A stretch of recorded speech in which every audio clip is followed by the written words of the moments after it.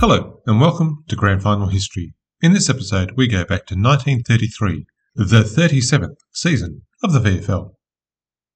Before we get into the footy, let's have a look at what was going on in Australia and around the world, the news and issues that supporters in 1933 might have skipped over as they went to the sports section of their newspapers. Racing icon Phar Lap went on display at the Melbourne Museum in January after his untimely death in the United States the year before. Thousands visited the exhibit every week, and you can still see it today. On the topic of sports, the start of 1933 was at the height of the bodyline controversy. The Ashes series, where England, under captain Douglas Jardine, adopted a strategy of short-pitched bowling and packed leg-side fields to overcome the dominance of Don Bradman. We spoke briefly about this at the end of last episode, and it was an extraordinarily tense moment on and off the cricket field, and even put relations between Australia and England at risk. England did regain the Ashes, but Bodyline will never be forgotten. And while Bodyline might have been tearing cricket apart, Western Australians were doing their bit to tear Australia apart. Unhappy with Federation, frustrated with the response from the eastern states, and perhaps annoyed that some of their best players were heading to the VFL, the Conservative state government held a referendum on election day to break away from Australia. In an odd result, the anti-secession ALP won the state election, but the referendum to secede was overwhelmingly supported with 60% of the vote. The new Western Australian Premier did put together a commission that travelled to Britain to present the secession case to the British Parliament. However, the British Parliament declared they could not act unless the demand for such legislation came as the clearly expressed wish of the Australian people as a whole. Now, in modern times, Western Australia have two teams in the AFL, and there is no thought of separating from the country. At least, not yet. In the media landscape, two iconic publications had their first editions in 1933, the Australian Women's Weekly and the Courier Mail in Brisbane. Both have been known to carry football news occasionally. Internationally, the news was grim. In Germany, President von Hindenburg appointed Adolf Hitler as Chancellor of Germany. World War I General Erich Ludendorff wrote to the President, his former colleague, saying, quote, "This accursed man will cast our Reich into the abyss and bring our nation to inconceivable misery." End quote. We will hear more about this man in future episodes. Before we leave that part of 1933 history, let's make a connection to footy. Later in the year, the Footy Record for the first semi-final had an ad for Hostess Pure Food products. There was a series of ads and a radio show about popular superstitions. In what is both a sad irony and an example that would not be repeated in the years following, the full-page ad in the Footy Record had the headline, "Why the Swastika is Considered Lucky," with an explanation of the symbol's history. The association of the swastika with the Nazis possibly had not yet become common knowledge. In lighter news, February 1933 saw the United States Congress repeal prohibition legislation. Banning the booze had not really worked out as expected, and this was also the year that the original King Kong movie premiered. An important advance that would eventually reach Australian shores and lead to cleaner footy jumpers made its appearance in 1933. Procter & Gamble released the first synthetic laundry detergent, Dreft. Sales were small, but it opened the way for modern laundry detergents, used by parents, players and clubs to keep their footy gear clean. 1933 was also the year FM radio was invented, which is how we get the footy on the radio on the FM band. If you've ever gone to a drive-in movie after a game of footy, you should thank Richard Hollingshead of New Jersey, who patented the idea in 1933 after creating a mini drive-in for his mother. Let's look at the footy-related news now. January saw the MCG come in for scathing criticism for the lack of action to address accommodation for the large crowds. The recent Test match had shown again the inadequacies of the ground and the primitive sanitation conditions. It will still be some time before the Southern Stand is built. In the modern era, not everyone is happy about the variety of jumpers worn by league clubs and the league's insistence on clash jumpers. But we might have started using clash jumpers decades earlier if a proposal by Mr. Rankin, published in the Sporting Globe in March 1933, had been adopted. The clubs would have their jumpers revised to maximise the difference, and each club would have 2 sets of jumpers to avoid clashes. A man many decades ahead of his time. The VFA had challenges to address with their finances suffering due to the Depression. The VFL was even willing to allow the association to use the MCG in their opening round on the King's Birthday Monday holiday. The association even explored an extraordinary option in May. John James Liston, otherwise known as JJ Liston, the president of the VFA, made a few interesting statements. First, he said the association should be seen as the senior football organisation in the state. Also, that it was an organisation that did not turn football into a business. He saw the association had 4 options for its future. One would be to combine with the league and have 2 divisions with promotion and relegation. But the VFL was adamantly opposed to any scheme that could see their clubs demoted, so that option was not feasible. The second would be for the VFA to continue as is, with reduced rates of pay for players, basically enough to cover travelling expenses. The third option was to become a fully amateur code. The ideal of amateurism was still held in high regard, though typically by those who had professional jobs, who could afford to play for nothing, and those who did not have careers that were put at risk if they were injured. But it was an option. The fourth option was the most radical. Convert the VFA to rugby or soccer. The association had 12 strong clubs and 12 well-located grounds. Moving to soccer or rugby would provide a pathway to international careers and representative games that Australian football could never offer.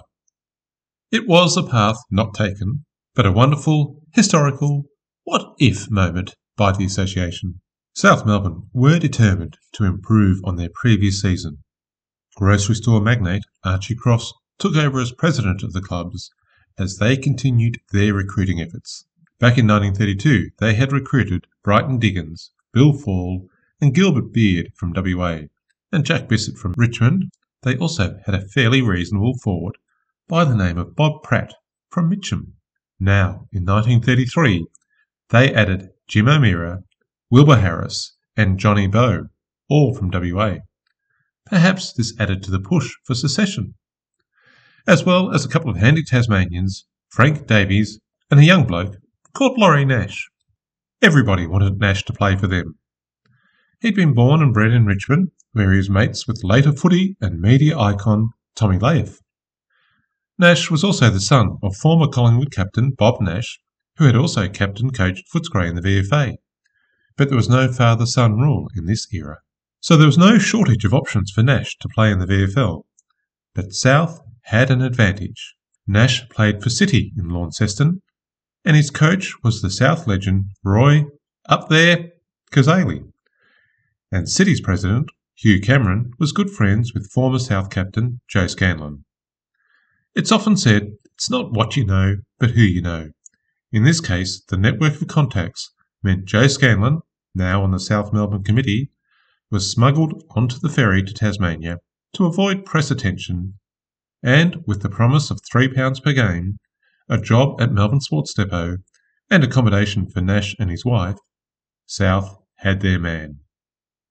While blessed with natural talent, Nash was also very focused on physical fitness and did more training than the average player of the time, even incorporating skipping into his routines to improve foot speed.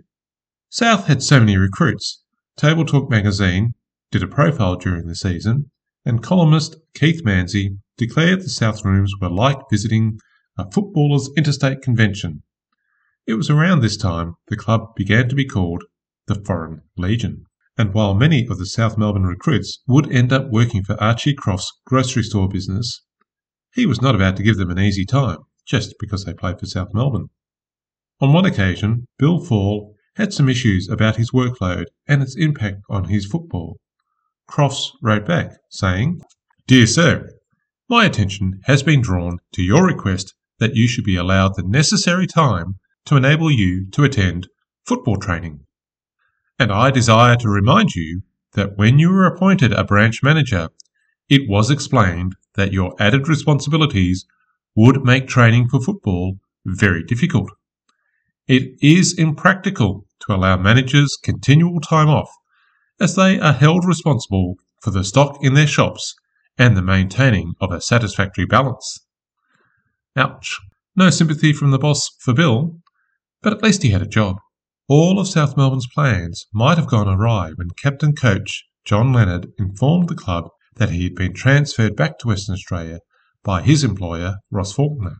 But Leonard recommended that the former Richmond and now South Melbourne ruckman, Jack Bissett, take the reins, and so the club had their new captain coach. Half the clubs had turned to new coaches, which was not unusual at this time. At Geelong, Arthur Coghlan took back the reins as non-playing coach after Reg Hickey had been in charge for a season. As mentioned at the end of last episode, Richmond had lost their premiership coach to Melbourne when the new secretary, Percy Page, was able to get him to switch clubs with the offer of a full-time job at his printing firm. Richmond appointed Billy Schmidt, who had played for the Tigers and St Kilda before World War I, and also had a successful coaching career in the Wimmera League, with 3 premierships. St Kilda had a new coach in their endless quest for stability. This season saw former Melbourne Premiership player Cole Dean taking up the challenge. The opening of the season was overshadowed by the sudden, tragic death of Hawthorn's new playing coach, Fred Phillips. The former St Kilda defender and ruckman played a practice match and injured his ankle. But it was a boil on his arm, or a cut, depending on which report you read, that became infected. He died a few days later. In an era before antibiotics, simple infections could strike down the fittest and strongest in the community. Rumours persisted that the cause of the infection was the gold dye in the club's mustard pot jumpers, but regardless of the source of the infection, it was a tragic loss. Arthur Rademacher coached Hawthorn for the first few rounds before Bill Toomey took over for the remainder of the season. It's often said that sport and politics shouldn't mix, but it's a rare Prime Minister who doesn't try to take advantage of sport to help their profile. It's not a new phenomenon.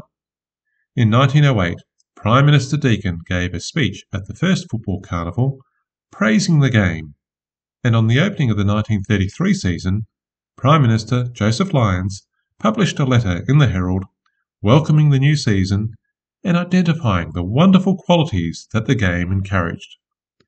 You might even see a Prime Minister attending grand finals in the modern era. Saturday, 29th of April was the seasoning opening round, with over 117,000 supporters once again showing the popularity of the league, even in difficult economic times. The opening round saw a host of close games. North and Fitzroy played out a draw. Hawthorn had a rare win by 2 points over St Kilda. The Bulldogs came from behind to beat Essendon by a goal, and the Blues were 4 points up when the bell rang in their game against South. Collingwood had to hold off a fight back by Geelong to win by 10 points. Only the reigning premiers, Richmond, had a comfortable win against their former coach, defeating Melbourne by 32 points. Round 2 saw Richmond unfurl their premiership flag, which was then followed by the pennant won by the Richmond second baseball team. The Tigers also experimented by broadcasting a description of the baseball game and then some musical numbers at half-time, through amplifiers placed around the ground. The VFL was not happy, and the experiment was not repeated. Sadly, the league has a different attitude to amplified broadcasts before, during and after games in the modern era. After round 3, many supporters would have been pleased to learn that the VFL had employed official opticians to conduct eye and colour tests for the umpires. a report was submitted to the league, and despite popular opinion, none of the umpires were found to be blind nor one-eyed. There were some notable debuts in the early part of the season. A young Dick Reynolds began his storied career with Essendon. The Round 3 footy record said, "Dick Reynolds, the youthful wingman whom Essendon have secured, plays with all the coolness and elusiveness of a veteran, and has plenty of pace and dash." He would receive plenty more plaudits before his time was out. Footscray had Australian middleweight boxing champion Ambrose Palmer making his debut in Round 2. He combined his footy and boxing career for several seasons, and had also competed as a professional sprinter. A useful addition for the Bulldogs in an era where the game could get physical. Saturday, the 27th of May 1933, is a day that became part of St Kilda folklore. 13,000 people were at the Junction Oval, and they would tell the story of a game they would never forget. To set the scene, at the start of the 1933 season, the club added the now familiar crest to their jumpers, with the motto, Fortius Quo Fidelis, Latin for strength through loyalty. Also, the club had gone through one of their many upheavals the year before, and yet another reform group had been voted in to turn the club around. But, after 4 losses in the opening 4 weeks of the season, tension and dissent was brewing. A vote of no confidence in the selectors saw Dave McNamara resign as the chair of the selection committee. Captain coach Cole Dean resigned as a player and became a non-playing coach. The Round 4 game started out as a run-of-the-mill match. The Saints on the bottom of the ladder, yet to win a game, against North Melbourne, 8th on the ladder, with just 1 win and 1 draw. But then things became a bit more physical. The Argus described the match as, quote, a battle more than a game, unquote. Although the Herald said that it was just a rugged game. That's all. Regardless of whose opinion you believe, the facts were St Kilda suffered a raft of injuries. Captain Clary Hinson had a broken ankle. Future St Kilda Team of the Century member Bill Moore had broken ribs. Matt Cave had been substituted by the 19th man early on after a clash of heads. The Saints only had 16 fully fit men on the ground at half-time. It got worse in the second half. Roy Bence was out with concussion just 10 seconds into the third quarter, leaving 15 players. Bill Danny had a broken thumb, and Jack George injured his ankle, and Stuart Anderson also had concussion, but all 3 continued to play. The Saints ended up with 15 men on the field, but a 14-point win over North Melbourne. St Kilda's president, Gallipoli veteran and naval war hero, Commander Fred Arlington Burke, described St Kilda's 15-man victory as the greatest moral victory in the club's history, and a badge of courage, based on the new Fortius Quo Fidelis crest, was struck by the football club and awarded to each of the players that took part in the match. Yet, all great stories have 2 sides. And North Melbourne's version of the game was somewhat different to the Saints. The league delegates meeting a week after the game must have been an awkward affair. North Melbourne demanded an apology from St Kilda for accusing North of spiteful and rough play. North's written request included details such as Hinton's broken leg being caused by landing awkwardly after attempting a mark. Other injuries were just accidents. The very experienced and respected umpire, Jack McMurray Sr., had stated that none of the incidents warranted any players being reported. North Melbourne players had been libelled and called butchers by St Kilda officials. A St Kilda baseball player had threatened North players with a baseball bat. Other players had been threatened with walking sticks. There was talk of Saint supporters dragging the North players off the ground. No apology was provided. No inquiry was held. And the delegates' meeting moved on to other issues. After 6 rounds, the top 4 had 2 regular teams and 2 sides that were in unfamiliar territory.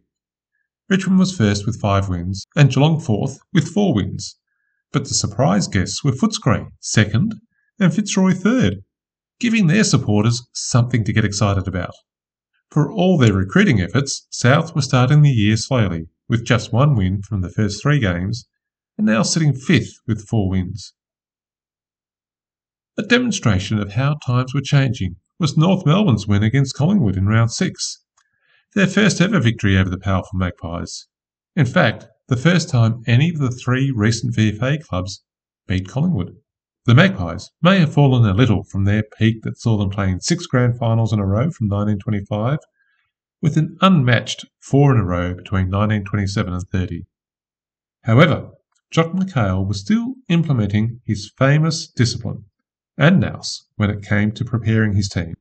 In June, the Herald described a scheme where Victoria Park had 3 white lines painted on the ground, one down the centre from goal to goal, and one at each end of the field, running across half-back and half-forward. The centre line ensured the wingmen stayed on the flanks. They were instructed not to come within 5 yards of it. The cross lines let the full forward and pocket players know that if they had gone past it, they had run too far from their base. Zoning in the 1930s by the Collingwood master coach. Some modern-era supporters might like to see a similar plan if it could stop all 36 players ending up packed into one part of the ground. But that's a debate for another time. In round 8, Essendon trialled a siren instead of a bell to signal time. It was seen as a partial success. While it could be clearly heard across all parts of the ground, it took a few seconds to work up to full volume. And a few seconds could be critical when it comes to finishing a game, so the bell would remain in use. What could possibly go wrong? Also in round 8, top of the table Richmond were hosted by South Melbourne, who were desperately in need of a win to avoid losing contact with the top 4. Things were going well for South for the first 3 quarters, but the Tigers surged in the last quarter. They were a couple of goals up with not much time left. Richmond fullback Murray Sheehan was about to return the ball into play after South had kicked a behind. But his place kick was taking time to set up. Too much time, said the umpire, Jack McMurray Sr., and, to the horror of the Tigers, a free kick was awarded to Bob Pratt, who kicked the goal, and South were only 5 points down. A short time later, the bell rang to end the game, with the Tigers in front, avoiding any real controversy. Perhaps Murray Sheehan should have used the strategy implemented decades later by another Richmond fullback, Joel Bowden, in a game against Essendon in 2008, when he deliberately walked back over the goal line rather than kicking out to help the Tigers hold on to a 4-point win. Bowden's actions led to a change of the rules. Back in 1933, the VFL initially ruled that the umpire had been mistaken. Time had not started because the ball had not been kicked in. But later in the season, the incident was reviewed by the entire Australian Football Council, who ruled in favour of the umpire. Adding complexity and confusion to affairs at South Melbourne was the sudden resignation announcement by President Archie Crofts after round 8. As we have seen, he was a firm, at times stern businessman, and he was not happy about some of the traditional ways of the club. Things came to a head after the game against Richmond, where Crofts was distressed about the amount of liquor being served and consumed during half-time entertainment by the club committee. He had made his views clear before he took on the role, but only his resignation could change the opinions of others on the committee. The situation was resolved during the week. Entertainment would now be more restrained, and Crofts would stay on as president. And from then on, drinking has never been a problem at any league club. Well, maybe at least for the rest of the season at South Melbourne. On the field, things had not got any easier for South, with losses against Geelong, Richmond and Fitzroy, leaving them languishing 3 games out of the 4 after round 9. They were missing one of their key players, Brighton Diggins, who had travelled back to Perth after the round 8 game against Richmond to visit his fatally ill father. Sadly for Diggins, he did not reach Perth before his father died, and then he had to spend some time dealing with family matters. He made it back in time for the critical round 12 game against Carlton, but only by catching the mail plane from Perth to Adelaide and then the express train to Melbourne, making Diggins possibly the first VFL player to catch a plane to make it to a game. Common as getting on the team bus in the modern era, but a new precedent in the 1930s.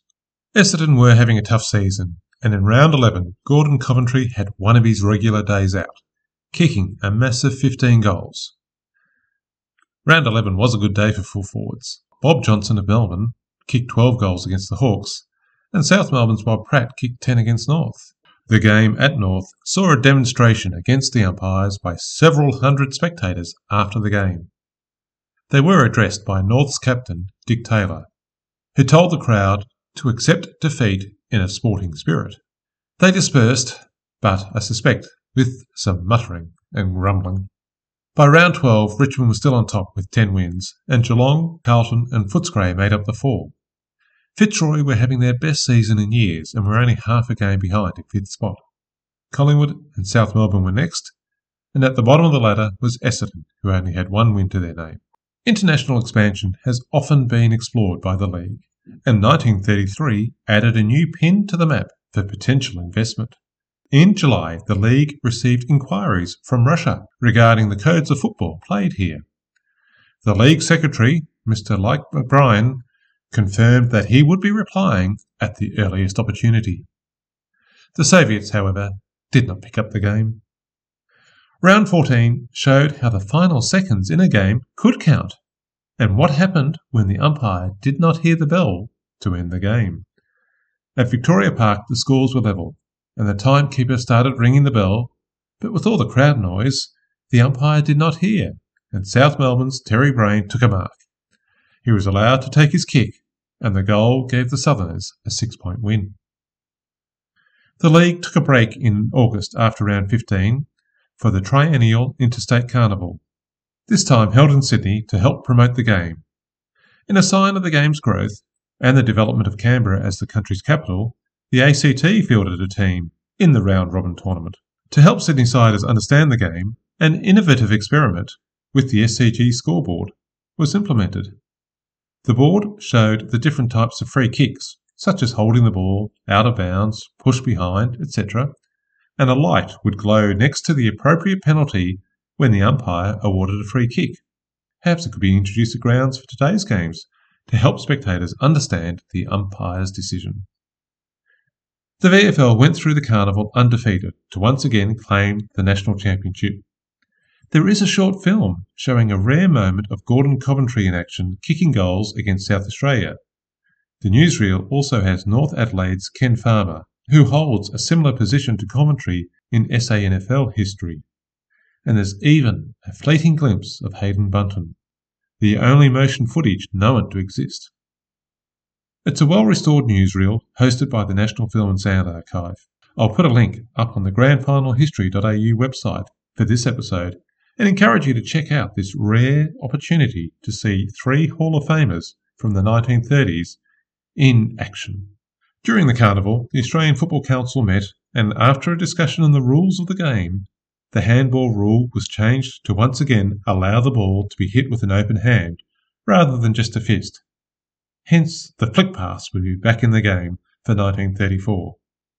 But the much-debated out-of-bounds rule would remain as is, with a free kick against the team that last touched the ball before it went out, much to the disgust of many VFL clubs, players, supporters and administrators. One final, almost forgotten moment of football history unfolded during the carnival. The desire for a common code across the country had seen various attempts to reconcile rugby league and Australian rules. The last big push for a common code had been derailed by World War I, but Con Hickey from the Football Council and Harold Miller from the New South Wales Rugby League had both been around for a long time, and both shared the ambition for a common code. Universal football. A private trial game was held at the Sydney Showgrounds with only New South Wales Rugby League and Australian Football Council members watching. 2 teams with 12 players each, one side from the Queensland football team and the other from some rugby league players.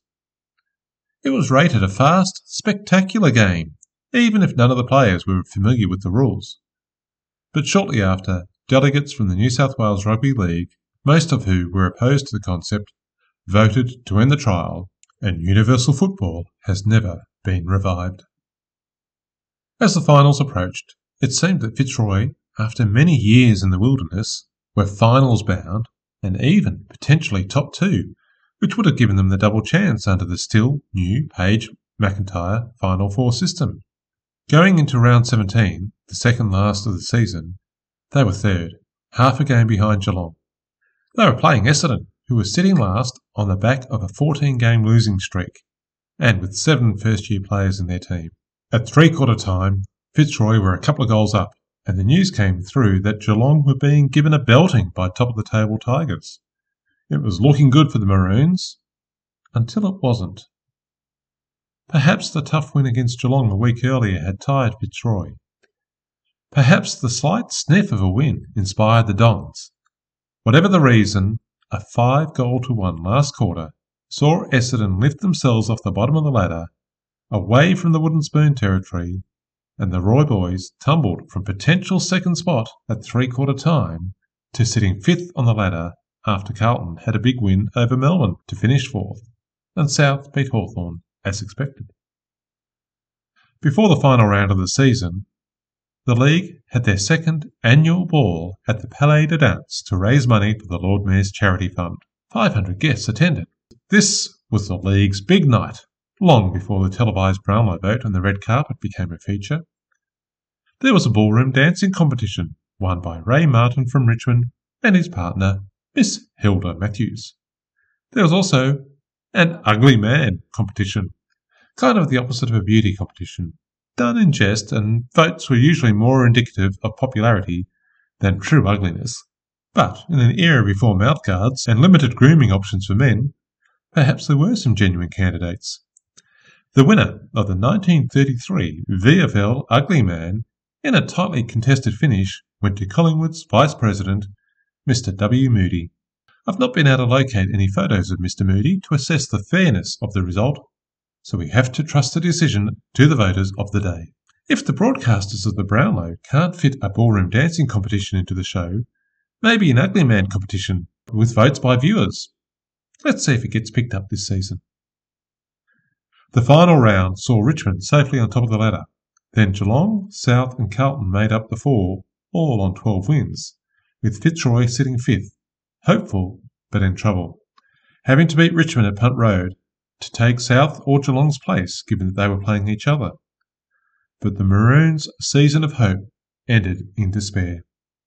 The Tigers continued their winning ways and consigned Fitzroy to be 1933's Almostus Award winner for just missing out on the finals. Carlton won the game as expected against St Kilda, but the other interesting result was the Geelong-South game.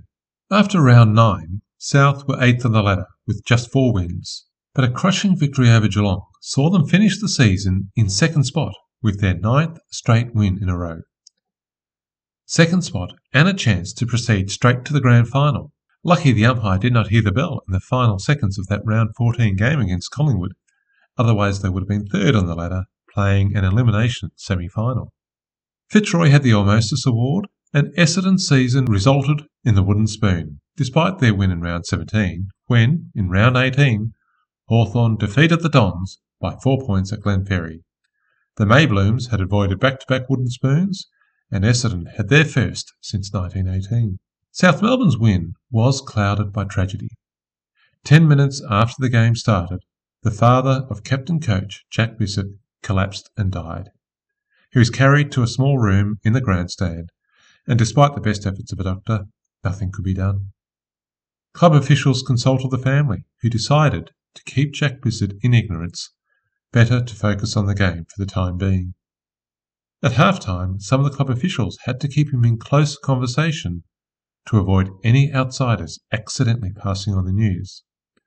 At three-quarter time, the club secretary went onto the ground and said he had bad news. Bissett left the ground and was finally told by his sister in the dressing room. After the game, it was a sombre affair, with a minute's silence observed. The funeral was held the following Monday, with several South Melbourne players and officials acting as pallbearers, including Brighton Diggins, who had lost his father earlier in the season. Quite a challenge before the start of the finals. The Brownlow medal vote was held on the Wednesday after the end of the home and away season. 1933's Brownlow winner was Wilfred Arthur Smallhorn, better known by his nickname, Chicken Smallhorn. The Maroons had won 3 Brownlows in a row, 2 to Hayden Bunton and now his teammate, Chicken Smallhorn. He was at a dance on the Wednesday night when the word came through. Immediately he was lifted onto a table to make a speech. In one of the local Fitzroy cinemas, they interrupted the movie of the night, put up a picture of Chicken and announced his triumph to cheers and applause. In the modern era, a Brownlow medalist will often have a night of celebration and the following day be up early for a number of media commitments. In 1933, Chick was up and on his way at 7 a.m. with his van, selling tea to Fitzroy householders. It was a different era. Before we leave the Brownlow, it's worth noting that the footy record for the first semi-final had an article celebrating Gordon Coventry's goal-kicking feats. Another 108 for Collingwood this season, plus 30 for Victoria in the Interstate Carnival in Sydney. Regarding Brownlow votes, the record noted then, as many observers have in modern times, it is the men who occupy the roving or centre positions who catch the umpire's eyes. Many decades have passed since 1933, but it's still the midfielders dominating Brownlow votes. The record suggested there should also be an award to honour the leading goal kicker. And today there is an award, but named after Essendon's champion, John Coleman, and not Collingwood's Gordon Coventry. The first semi-final was between third place Carlton and fourth place Geelong. The Cats had a poor track record in semi-finals. They played in 9 and only won once, in 1930. Even when they won their second premiership in 1931, they lost their semi, but played in the grand final because they finished first in the old Argus final system with the right of challenge. But now it was an elimination semi-final, with only one team proceeding to the preliminary. For supporters wanting to see the game, a new scheme was being trialled. The early bird price for the grandstand was increased by a shilling, meaning those who got to the ground early had to pay 3 shillings and sixpence if they got to the MCG before 12:30 in search of a seat. It was intended to reduce the crush early on, and if you paid more, you were more likely to get a seat. 40,000 people attended the first semi, the smallest crowd in 14 years, noted opponents of the price rise, who also pointed out that the gate takings of £1,900 were a long way down on the $2,500 in 1931, possibly the worst year of the Depression, although Leek McBrien said that the League was happy with the trial of the new pricing and he expected delegates at the meeting on Friday to approve the same rates for the second semi-final. Some might suggest that the League has rarely, ever regretted a price rise. The Argus also suggested that it was Geelong's recent form that might have kept some away from the game, in addition to the price rise for early starters. It was a cold day, but fine, yet the game started poorly. Carlton led, but they were not up to premiership standard, and Geelong was worse, according to the Argus review. The Cats were 3 goals down at half-time, but their form improved in the second half, and they ran out winners by 13 points. They had not played a great game, but they'd done enough to make it to the preliminary final. The second semi-final, between the team who'd been top of the ladder all season and the fast-finishing South Melbourne, was eagerly anticipated. The expert panel on Friday night's Herald was divided, but had Richmond as favourites 15 tips to 11. Tiger supporters might have been pleased that their old coach, Checker Hughes, had tipped his former team. While there was much written about the prospects of the game in the Sun, the Herald, the Age, the Argus, the Sporting Globe, and also suburban and country papers, it was a cartoon by Alex Gurney in the Herald on Friday the 15th of September that has had a long-standing impact on South Melbourne and Sydney in the modern era. Alex had a regular character called Fred the Football Fan in his cartoons, and on this important day, Fred was worried that South did not have a mascot. And every club should have a mascot. So Fred decided that, considering so many players hail from Western Australia, whose symbol is a swan, and that there are also swans on Albert Park Lake, why not cross a Western Australian and Albert Park swan, and then South would have a mascot to themselves. And Alex Gurney drew a white swan with a black V, and the swan mascot was created. It was made official early in 1934, when former President Jack Rowan was made a life member and given the first club badge with the new swan logo. I'll put some pictures of the cartoon and the badge up on the grandfinalhistory.au website for this episode if you want to see the original cartoon. The second semi-final was on Saturday, September 16, with 49,000 people attending. Well up on the first semi-final, but still significantly lower than the 1932 second semi, with a smaller gate taking. An innovation for this game was the use of an electric time clock for keeping time.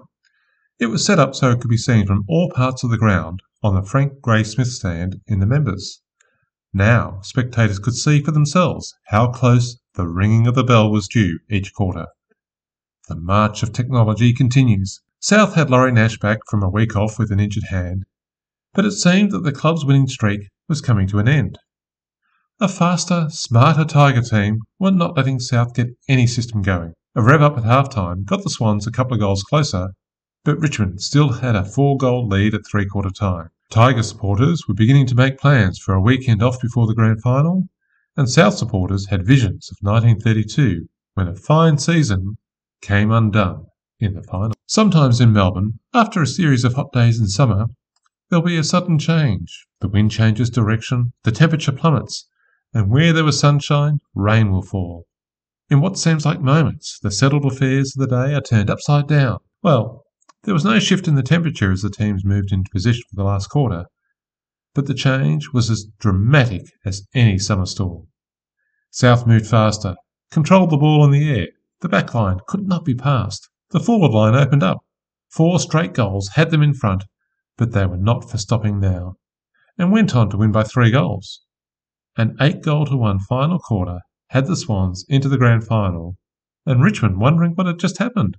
They would be taking on Geelong in the preliminary final. In a case of be careful what you wish for, the Sporting Globe had an article proposing the use of amplifiers at grounds to keep spectators informed of important news, such as late changes to the teams, or when presenting awards, such as the Brownlow on Grand Final Day. Obviously, a running commentary is not required and could not be heard above the general din, said the paper. Given the volume and quantity of announcements and advertising and the so-called crowd engagement we have in the modern era, there might be some who would like a return to the pre-amplified era. Saturday, the 23rd of September, was the preliminary final day, and this time the crowd matched the occasion. 48,000 people, 2,000 more than the previous season, and they saw another stirring game. And again, for the 3rd week in a row, the team that was in front at three-quarter time was overrun in the last quarter. It was an ugly game at times, with blows being exchanged in the 3rd quarter, resulting in 3 players being reported. From Geelong, Len Metherell for striking Jack Titus, and Les Hardiman for striking Doug Strang, and Strang was also reported for striking Hardiman. When the players weren't belting each other, the game was, as the Argus said, played at a great pace, with sensational high marking.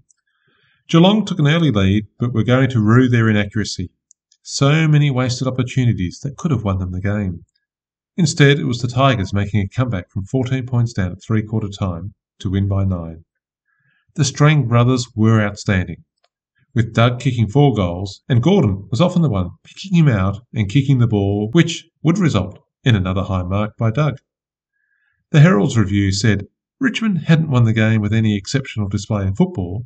Their success was due solely to their grit and stamina, while playing with 2 men who had been rendered useless by injury. Desperate times lead to innovative tactics.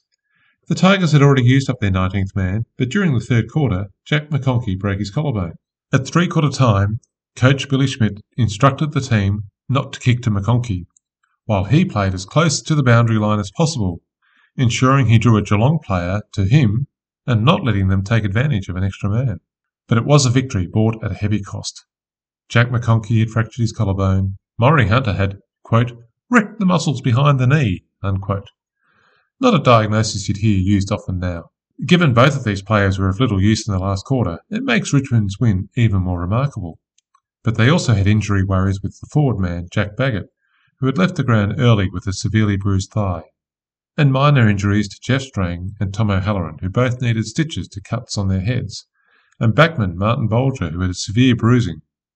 Skinny Jack Titus had minor concussion, but that was not going to keep him out, unlike the concussion protocols of the modern era. South, meanwhile, had rested up for a week and had a full list to choose from. During the 1920s and 30s, it was common for the reserves premiership to be held on the Thursday showday holiday, as a standalone event with its own curtain raiser at the MCG. 1933 was one of these years, and 10,000 people saw Melbourne's second A team kick the last behind of the day to gain a thrilling 1-point win over St Kilda. Seems it's hard for the Saints to win a premiership in any division. The lead-up into the grand final had the rumour mills going into overdrive, with suspicion and accusations that Archie Crofts had brought South Melbourne's way into the finals and the grand final. Some thought Richmond were in the bag in the second semi-final. And Mr. Crofts was not happy about printed placards circulating through Richmond saying, "Crofts versus the Tigers." The local paper of South Melbourne carried clear denunciations of these accusations, but you can be sure some thought it was all about the money. While he may have helped players get jobs, Crofts was not going to give any employee an easy ride. Defender Hugh McLaughlin was pushing for a 10 a.m. finish for all players working for Croft on grand final day, but the boss insisted they stay until 12, as per usual. Selection of grand final teams is always a challenging affair. South made just one change to the team that had beaten the Tigers in the second semi-final. Backman Ron Hillis was injured, and so Jock McKenzie, who had been the 19th man in the semi-final, moved to the back pocket, and Bert Beard was promoted from emergency to 19th man. Bert had played 14 games for the season before being dropped before the last game of the season, when his form had dipped, but he was back for the biggest game of the season, even if just warming the bench. Richmond had a tougher selection challenge. Doug Strang was out suspended. Jack McConkey's collarbone and Murray Hunter's knee kept both of them out of the team. It would be the end of Murray Hunter's career at the Tigers. He had debuted in 1929, captained the team for a year in 1931, and played in the 1932 Premiership team. But now his time at the Tigers was over. He moved to Camberwell in the VFA for the next season as a playing coach, but injuries to his leg led to his resignation, and he ended the season at Richmond Districts. Jack Twyford, the half-forward flanker, brought into the preliminary final after only playing the first 6 games of the season, was not able to keep his spot in the team. As often happens to players dropped from grand final teams, he left the club and played for Collingwood in 1934, managing a couple of games in the seniors. Into the team came Horry Farmer on the half-forward flank. He had made a cracking debut earlier in the season, kicking 6 goals against North, and this was just his 8th game for the Tigers. Bert Foster recovered from a shoulder injury and was picked into the forward pocket as a resting ruckman, after playing almost every game for the season. Experienced Brownlow medalist Stan Judkins had recovered from the flu that kept him out of the preliminary final and was back on the wing, pushing Jack Twyford out. Jack Stenhouse moved from 19th man to the halfback flank, and Jack Anderson came back into the team as 19th man for his 5th game of the season. So it would be a very different team to the one that took on South a couple of weeks earlier. South were led by captain-coach Jack Bissett. Outside the footy, Jack was partial to a punt on the horses. Even on the morning of the grand final, he would be checking the form guide to make his tips. A profile piece in Table Talk earlier in the season had Jack predicting big things for the club, even though they had lost the first game. He was a Gippsland boy growing up in Longmerry before starting his career with Richmond, the team he was facing in the grand final. He'd moved to South the previous year, missing the Tigers' premiership, and it was reported the Tigers were reluctant to lose him, but given he was unemployed and South could offer him a permanent job, the Tigers did not oppose his clearance. Like many in the team, the job as a driver was with Archie Croft's grocery business. Richmond's captain was mobile ruckman Percy Bentley, who had taken on the role in 1932, leading to a premiership in his first year. He was also handy around goals when resting up front, and he would become one of the longest-serving captains of the Tigers, leading them until 1940 for 168 games. At times a rugged player, he used his strength to position his body to advantage in ruck contests. But he had a sporting life outside football. He was a shooting champion, winning the Australian Pigeon Cup Shooting Award and coming 3rd in the Commonwealth Mixed Bird Shooting Competition. Richmond had appointed Billy Schmidt to take over as coach after Checker Hughes had moved to Melbourne. Billy began his career at Richmond, playing 4 seasons after debuting in 1908, but left to play for St Kilda in 1912, playing there until 1920. He tried to play for the Tigers in 1921, but after just 4 games realised he was too old for VFL, and he was cleared to Warwick Nabil, leading them to 3 premierships in the 1920s. A profile of Billy also appeared in Table Talk earlier in the season, and, like many before and after, he bemoaned the state of the game, saying, "The men who have never played the game have spoilt it." He was adamant the rules had changed too often, and the great game, played before the war, had been lost, leaving a travesty of a code being played now. Kicking up in the air and trusting to luck is not football. He made it clear that the game was too crowded and there was too little science in it. Collingwood was the only club playing the brand of football the public wanted to see. To revive the game to its old glory, the league had to do away with the new out-of-bounds penalty and bring back the throw-in, or reduce the teams to 12 or 14. Otherwise, it was only crash football. This from a man who had got his team to the top of the ladder and was now playing for the premiership. We don't see this type of candid opinion when coaches are interviewed in the modern era. The umpire for the game was once again Bob Scott for his 4th grand final in a row, on his way to 7 in a row. Old Boy in the Argus noted that Scott had done well in the finals and, at his best, was a splendid adjudicator. The teams had met in round 8 for a close win to the Tigers before South began their winning streak a couple of games later. But South had won the semi-final, and the Tigers had a tough preliminary final and were missing some of their best players like Strang and Hunter. So no surprise, the Swans were favourites in the Friday Night Herald preview. The expert panels of current players from other clubs were 10 votes to 6 in favour of the Swans.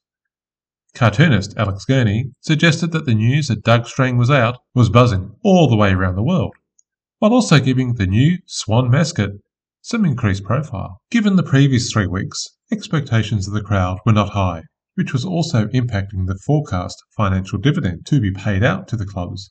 The VFL had rain insurance, and one unnamed league official was quoted in the Argus saying, "The only thing that could help us would be a sharp shower of 10 points or more around 11 a.m, and then bright sunshine. That would give us the insurance money and would not affect the crowd." He still encouraged people to take advantage of the early door price to ensure they got a seat. On Friday morning, The Age explained that arrangements had been made to house 60,000 at the MCG. Earlier in the year, there had been discussions on how to accommodate large crowds in the members. It had been noted that, quote, "with the patronage of so many women, the cricket reserve was often packed to overflowing during the test match.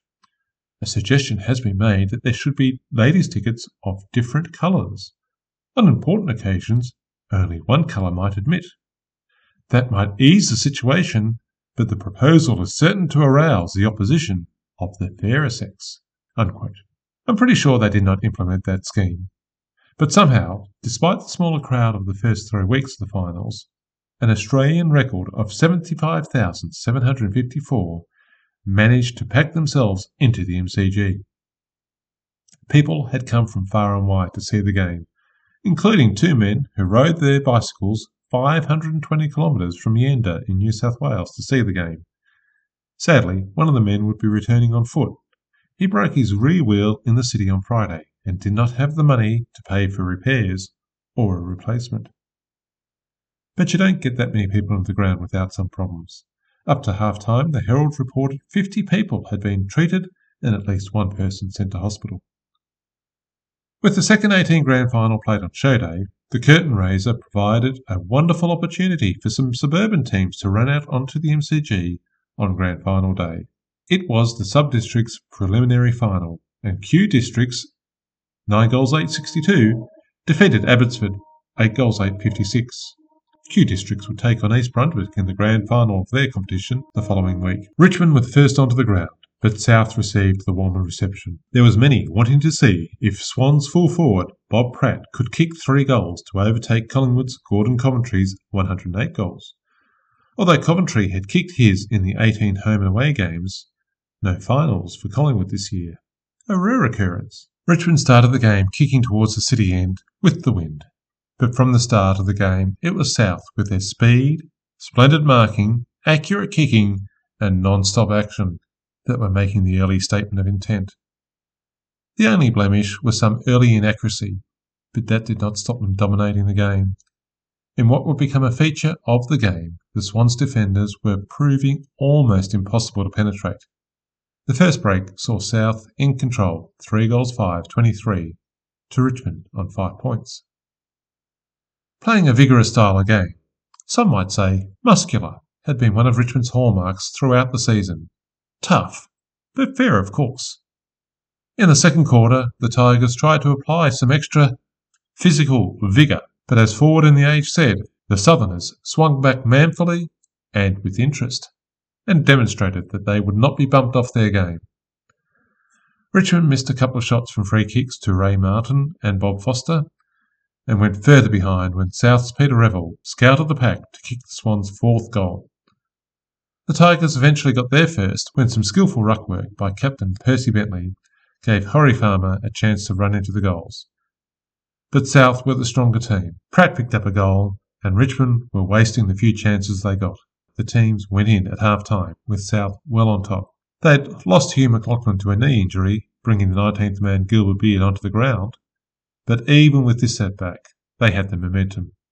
South 6 goals 7-43 to Richmond 2 goals 3-15.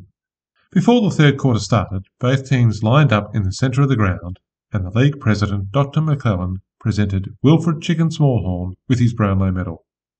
While the crowd gave Smallhorn a huge cheer, there was many complaints that the league had not made any attempt to install amplifiers so that spectators could hear the speeches.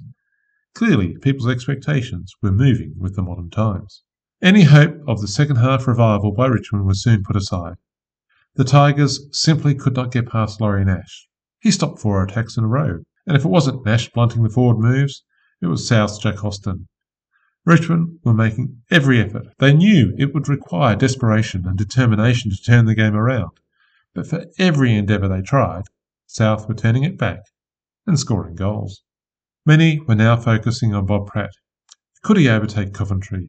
At one point he received a handball just 2 yards in front of goal, but delayed long enough for his kick to be diverted. The bell rang to provide a break, and Richmond had lost more ground over the quarter. South led 8 goals 12-60 to 3 goals 3-21.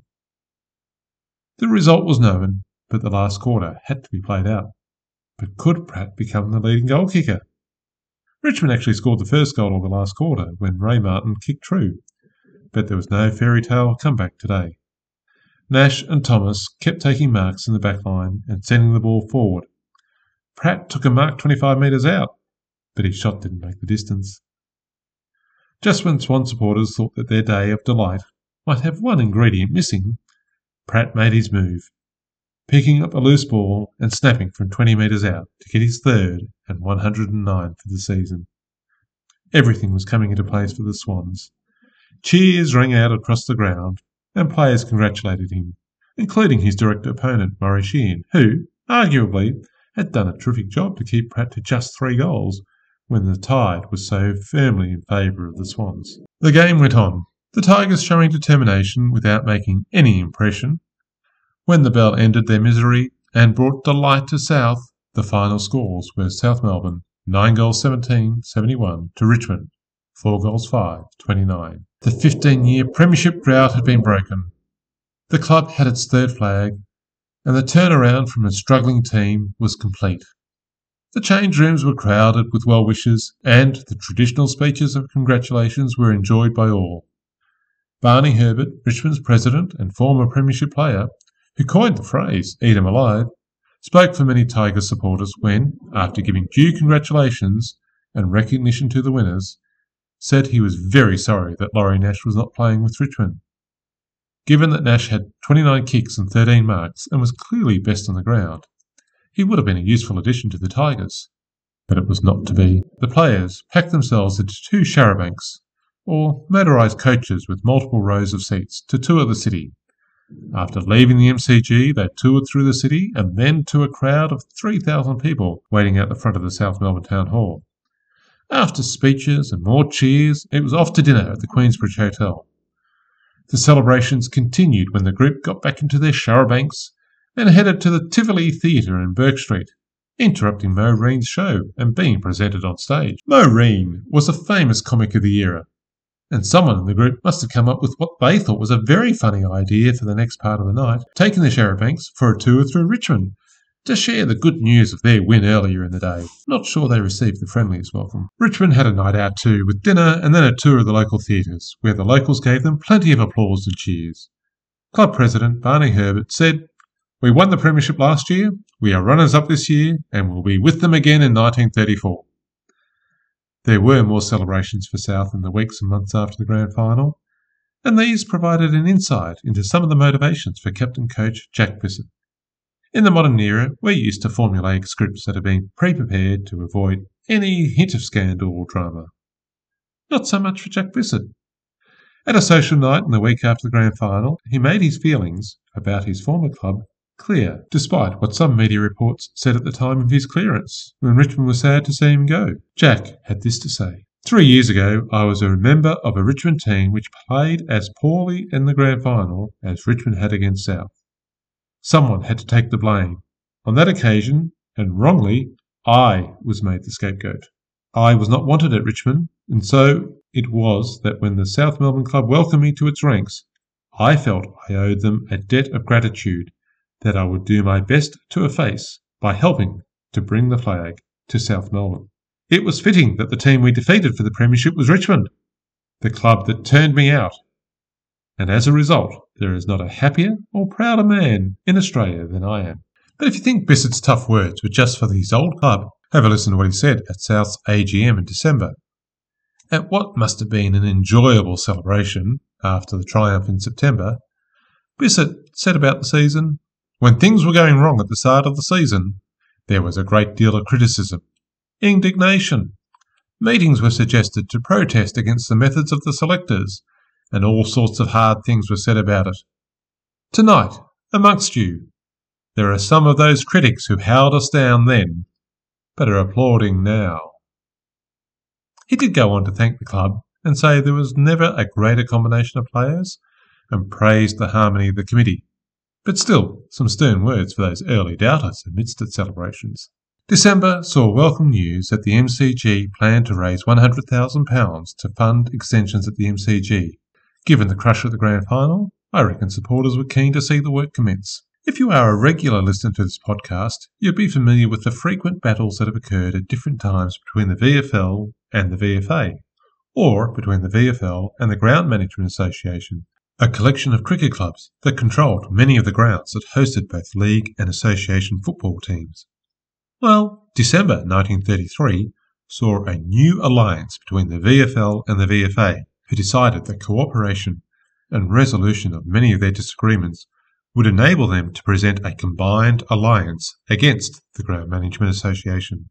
There had, at times, been a bitter history between the VFL and the VFA, but they both really did not like the Ground Management Association, especially when the Ground Management Association made threats to kick football clubs off their home grounds and start a rival football competition. So while it may not have been an amalgamation between the VFA and the VFL, there was a new spirit of formal, documented cooperation. Can I hear that old saying, "The enemy of my enemy is my friend"? Or perhaps it was natural for footballers to join together against cricketers. Before we finish for this episode, a final note about post-grand final game. This season saw a charity game after the grand final between a Victorian team that had gone to Adelaide to play South Australia and the Victorian team that had gone up to the Interstate Carnival. The team that went to South Australia actually defeated the Victorian Carnival side. Way back in 1903, Collingwood and Fitzroy travelled to Bendigo on the Wednesday after their grand final to replay the game and raise funds for the local hospital. Well, in 1949, years after South Melbourne beat Richmond in the grand final, many of the players of both clubs pulled on ill-fitting jumpers and old boots and replayed their game in front of 27,000 people at Punt Road. Even old umpires Bob Scott and Jack McMurray Sr. did a half each. Bob Pratt still showed his class with 4 goals from 4 shots, but it was a stronger Tigers team that won the replay on that day. Good fun for all. Some needed money raised by both clubs, but South still had bragging rights for winning the 1933 grand final. And we can't leave the episode without mentioning the curse of 33. In one of the many victory speeches, Archie Crofts declared, "This year's pennant won't be the only one that comes South's way." But a curse couldn't be a real thing, could it? If you've enjoyed grand final history, please leave a review wherever you get your podcast from. The more goals we kick, the easier it is for others to find the podcast. If you have questions or want to leave feedback, email me at info@grandfinalhistory.au or check out the grandfinalhistory.au website or Facebook or Twitter for more Grand Final history.